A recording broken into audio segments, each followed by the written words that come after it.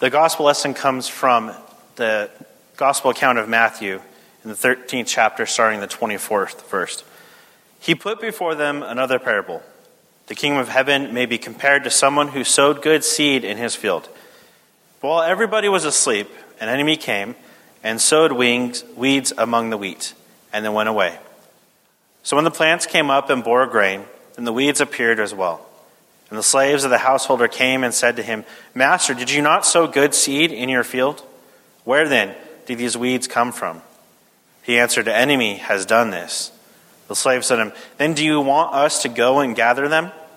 But he replied, "No, for in gathering the weeds you would uproot the wheat along with them. Let both of them grow together until the harvest. And at harvest time I will tell the reapers, collect the weeds first and bind them in bundles to be burned, but gather the wheat into my barn." He put before them another parable. The kingdom of God is like a mustard seed that someone took and sowed in his field. It is the smallest of all the seeds. But when it is grown, it is the greatest of shrubs and becomes a tree. So the birds of the air come and make nests in its branches. He told them another parable. The kingdom of God is like yeast that a woman took and mixed with 3 measures of flour until all of it was leavened. Jesus told the crowds all these things in parables. Without a parable, he told them nothing. This was to fulfill what had been spoken through the prophet. "I will open my mouth to speak in parables. I'll proclaim what has been hidden from the foundation of the world." Then he left the crowds and went into the house. And his disciples approached him, saying, "Explain to us the parable of the weeds of the field." He answered, "The one who sows the good seed is the Son of Man. The field is the world. And the good seed are the children of the kingdom. The weeds are the children of the evil one. And the enemy who sowed them is the devil. The harvest is the end of the age, and the reapers are angels. Just as the weeds are collected and burned up with fire, so will it be at the end of the age. The Son of Man will send his angels, and they will collect out of his kingdom all causes of sin and all evildoers, and they will throw them into the furnace of fire, where there will be weeping and gnashing of teeth. Then the righteous will shine like the sun in the kingdom of their Father. Let anyone with ears listen." This is the gospel of our Lord. Thanks be to God. Please be seated.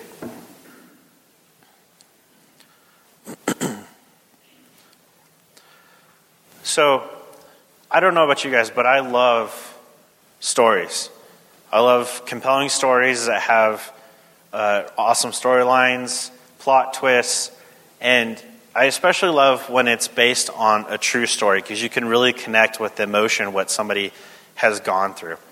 And many of us can relate to stories. We can pick up on what's going on in emotions, or we can at least see it from somebody else's point of view. And stories are a powerful thing. Remember, Scripture was originally passed down orally. And so these stories are important.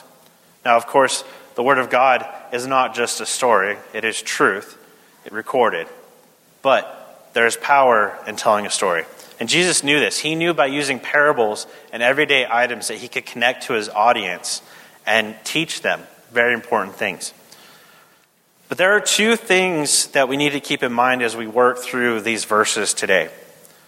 The first is that while Jesus, as he has before, explains the parable to his disciples, he doesn't explain everything in the text. So we need to be careful. We have to be careful to not make conclusions on those things that he did not explain, and rather choose to trust in what Jesus elaborated upon. Second is not get tied up in the first parable of the chapter about the sower, as Jesus actually switches up the examples a bit in these later examples, or these later parables. To ignore both of these could lead us to make assumptions as to what these parables about the kingdom mean. So, today, in this text, we find ourselves right in the middle of chapter 13 in the gospel account of Matthew. Throughout this chapter, Jesus is using parables to depict the kingdom of heaven to the crowds. Further, as he has done before, Jesus is turning to his disciples to help them understand what he has just told the people through the parable. This passage today is explaining what will come through the kingdom. And overall, chapter 13 is about teaching about the kingdom of heaven. So these 3 parables today, back to back, all describing the kingdom of heaven and what is to come. And in this way, these verses are what is known as apocalyptic in nature, as they describe what will happen when Jesus returns and what will come with the fruition of the kingdom. Jesus, again, uses everyday imagery that would connect with his audience. The wheat, the weeds, mustard seeds, yeast, and flour. You can picture these items as I say them. Most of you probably have most of these in your home. These are all everyday items that we can relate with. Probably the most well-known of these parables is the parable of the mustard seed. But what we're going to do today is we're going to look through all three. We're going to step back and look at all three as we seek to see the whole picture of what Jesus is preparing the people for. So the first is the parable of the wheat and the weeds. Jesus begins the parable with a sower sowing good seeds into the field. The enemy, while everyone is asleep, brings about seeds of weeds to compete with the seeds of wheat. But interestingly, when all these seeds begin to sprout and grow, the sower does not allow the workers in the field to get rid of the weeds, not until the harvest day comes. Only then is the wheat harvested and the weeds are thrown into the fire. And this may cause us to scratch our heads a bit. As we know, when we grow a garden and the weeds start to pop up, we pull them out as soon as possible to let the flowers grow. Let's take a closer look and see what we can learn from this. In this parable, Jesus explains that he is the sower. It's his field. It's his seed, his workers, and the harvest is in fact his. The wheat is those who follow Jesus. The enemy who sows the seeds of the weeds is Satan. The weeds are those who seek to do evil and reject God, sown by the enemy. The field is the entire world. The wheat are those, so then the wheat are those who brought into heaven, and the weeds are those who are left to hell. But why leave the weeds to grow among the wheat in the first place? In Palestinian agriculture, there was a common weed that actually looks very similar to wheat called the darnel. Before wheat is ready to harvest, it is actually a greenish color, and the darnel weed looks eerily similar to unripened wheat. So, to remove the weeds from the good wheat prematurely before the day of harvest would be almost impossible for the servants working in the field. They wouldn't be able to tell the two apart. And this is a hard truth for us. In our lives, we will not know those who seek to do evil or reject God by their looks. And in the same way, we will not be able to try and distinguish a Christian by their outside appearance. It's simply impossible. What is distinguishable, though, is what comes at the day of harvest.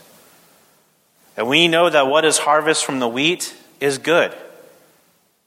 But the seed inside the darnel weed is poisonous. So God allows the time until Jesus' return to separate the wheat and the weeds. And we know that the harvest is at the end of the age, with Jesus being the judge of both the wheat and the weeds. So, let's now move to the parable of the mustard seed. In the parable of the mustard seed, Jesus continues his depiction of the kingdom. He shows how the kingdom comes into the world in such a humble but profound way. And this sounds really nice on the surface. But you may be wondering, what does one tiny single seed have to do with the infinite kingdom of God? And if you really compare the two, this tiny, tiny seed and the infinite kingdom of God, how can one seed make a difference? Jesus takes the parable of sowing seeds to a whole nother level when he described us as the mustard seed in Matthew 13, 31 through 32. And this is what it says again. He put another parable before them, saying, "The kingdom of heaven is like a grain of mustard seed that a man took and sowed in his field. It is the smallest of all seeds. But when it is grown, it is larger than all the garden plants and becomes a tree, so that the birds of the air come and make nests in its branches. The mustard seed that Jesus is describing is only slightly larger than a grain of sand and smaller than a grain of rice. Sounds like a compliment, right? You're as significant as a seed that is smaller than a grain of rice. But see, when this seed, this tiny, insignificant seed, receives the growth of God, it can grow so large, it becomes a tree capable of bearing the weight of a flock of birds. This growth is truly amazing. This kingdom seed that Jesus is talking about is something that is inside every believer. And while it might sound insignificant, but when it grows into maturity, it is capable of amazing things because it comes from God. Through the Holy Spirit, the kingdom of God is inside you, right now, ready to be unleashed into something amazing. We're not quite there in our series yet, so I won't jump too far. But in Matthew 17, Jesus went further by saying that when you have faith like a mustard seed, you can have the power to move mountains. See, the kingdom of God starts in us like a mustard seed. Small, tiny at first. But the faith that multiplies is strong enough to change everything around it. And as I said, the mustard seed is among the smallest of seeds. But it grows into a large tree, approximately 20 feet tall and usually just as wide. So Jesus uses this parable to show how the kingdom of God would spread into the world through each believer. And of course, this is comparable to how Jesus came to be with the people in the most humble of ways. And in this way, the kingdom of God is much more than it seems. As the people heard this parable, they would have been shocked. And sometimes it shocks us. As this is not how we would typically think of the kingdom of God, how we would picture it. But you simply have to remember back to when Jesus entered Jerusalem on the donkey, that people were expecting a conquering king at the head of an army. Not a man riding into the city on a donkey. So let's move to the next parable, the parable of the leaven. Leaven is normally a negative connotation in most scripture references. But in this specific instance, it is used to show the growth of the kingdom into the world. The kingdom is indeed active and moving, but not always plainly visible. Much like the leaven would be within the flour. Once it is mixed into flour, the leaven or yeast changes the flour to be something fundamentally different. It changes, it rises, and it grows. In many ways, the kingdom of heaven is not any different. We may not see it always active and moving, but it is. So what does this mean for us? Let's look again to verse 43. Then the righteous will shine like the sun in the kingdom of their Father. Let anyone with ears listen. If we take these three parables of the kingdom and look at them from the top down, it shows us that the kingdom of heaven is here and now, but yet to come. But also truly awesome. Always working, always moving towards the day when the harvest will come. The day we refer to it in the Apostles' Creed when Jesus will come again to judge the living and the dead. To separate the wheat from the weeds. To show how much the mustard seed has grown. And to reveal the full measure of the kingdom of heaven. This verse summarizes what Jesus had just told the people about the coming of the kingdom. It is also a much later reference to what we see in Daniel chapter 12, prophesying the very same event. But these parables are also a warning.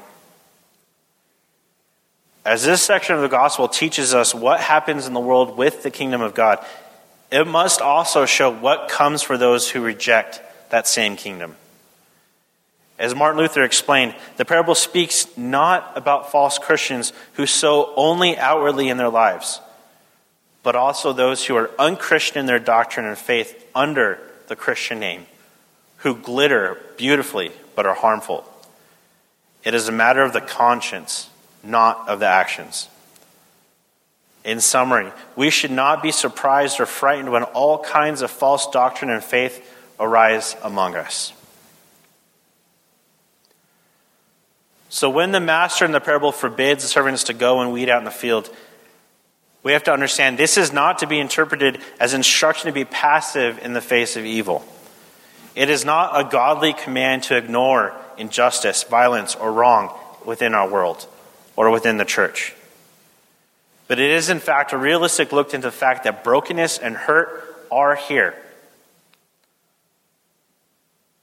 They are present in our world.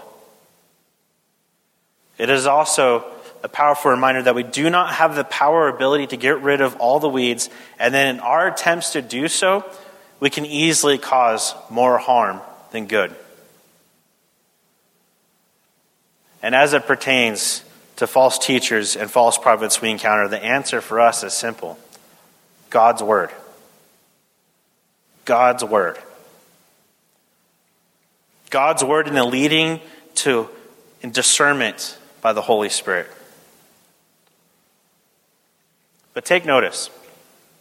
Jesus doesn't tell the disciples nor the people that it is their job to root out the weeds. Nor is the mustard seed of the kingdom reliant on our good works to grow. And just like the yeast is not dependent on the baker to cause a chemical reaction in the flour, the kingdom is not dependent on us to advance it.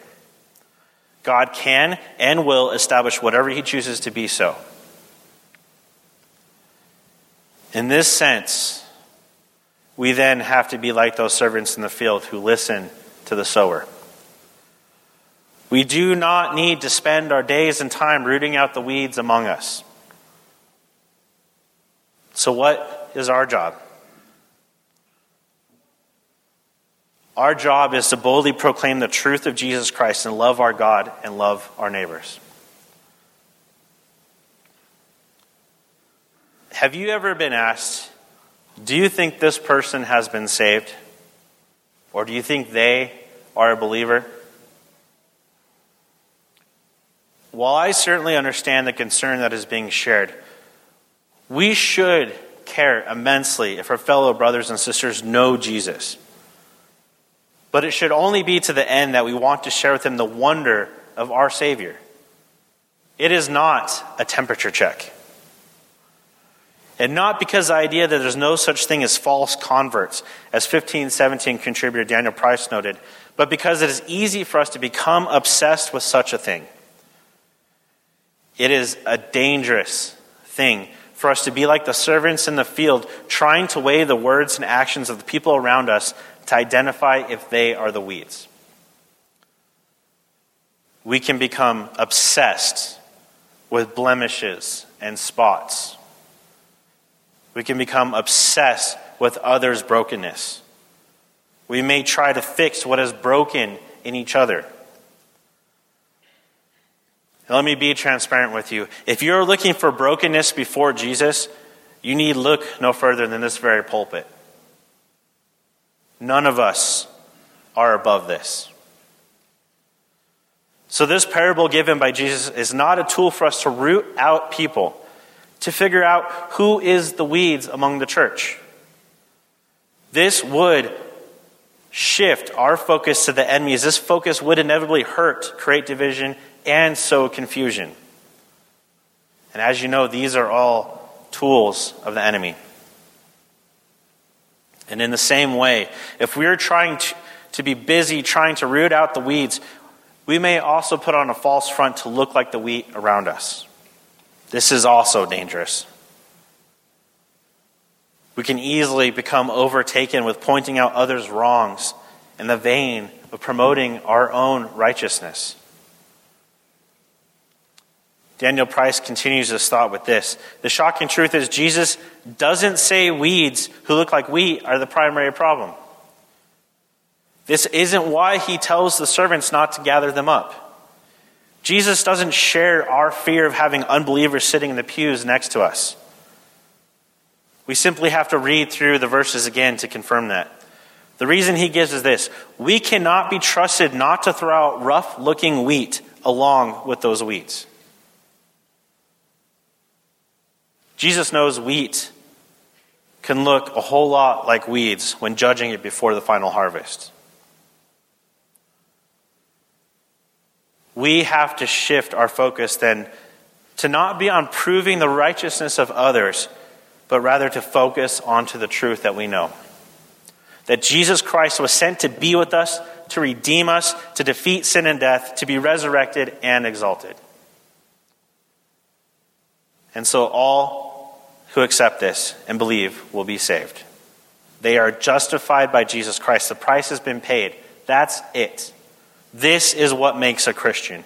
This is what sows a person into the field as wheat, by and through Jesus Christ, and nothing else.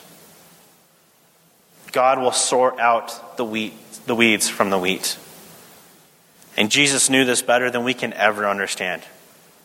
So Jesus used the parables to draw people in, to make us curious and want to hear more. Jesus was purposely provoking and breaking the people out of their old way of thinking so they could see the kingdom's message. The gospel message that is still there after all this time for us because of Jesus. Jesus is the Son of Man who sows the seed. The reason we have been redeemed, purchased, and brought into the kingdom of God is because of Jesus. And this was not done so that we can be the perfect example of faith to our neighbors. To be spotless, to be perfect. I worry myself about doing everything right. We all do. And there's nothing wrong with working hard, aiming to do something right. But I wonder if we're willing to be more open with one another in our struggles. And just as importantly, to be open with our neighbors who don't know Christ, with our struggles and our hope. How might we affect them?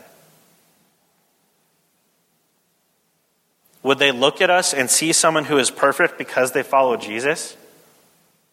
You already know that answer. No, they will see someone who is in their own brokenness, who deals with their own ugly spots in their lives, who has hope and purpose because God stepped down from his throne to take their sins to the cross through no power of their own. We must share our hope through our own brokenness. So I want to encourage you today to go out of your comfort zone, to embrace others in their brokenness, to share both your brokenness and your hope. To know that life on this side of the kingdom is messy, imperfect, demanding, and blemished. And we must give grace because we have already received more grace than we can ever understand because of Jesus Christ, the Son of Man, his work, his redemptive power. Through this, he has sown us into the field and has redeemed us from the enemy, and he will keep us from the fire. He will reap the wheat and separate the weeds. It's his kingdom, his field. It's all about Jesus, his person, and his kingdom to come. So God will not abandon his people to the fire if they choose him. So which kingdom will you choose? Amen.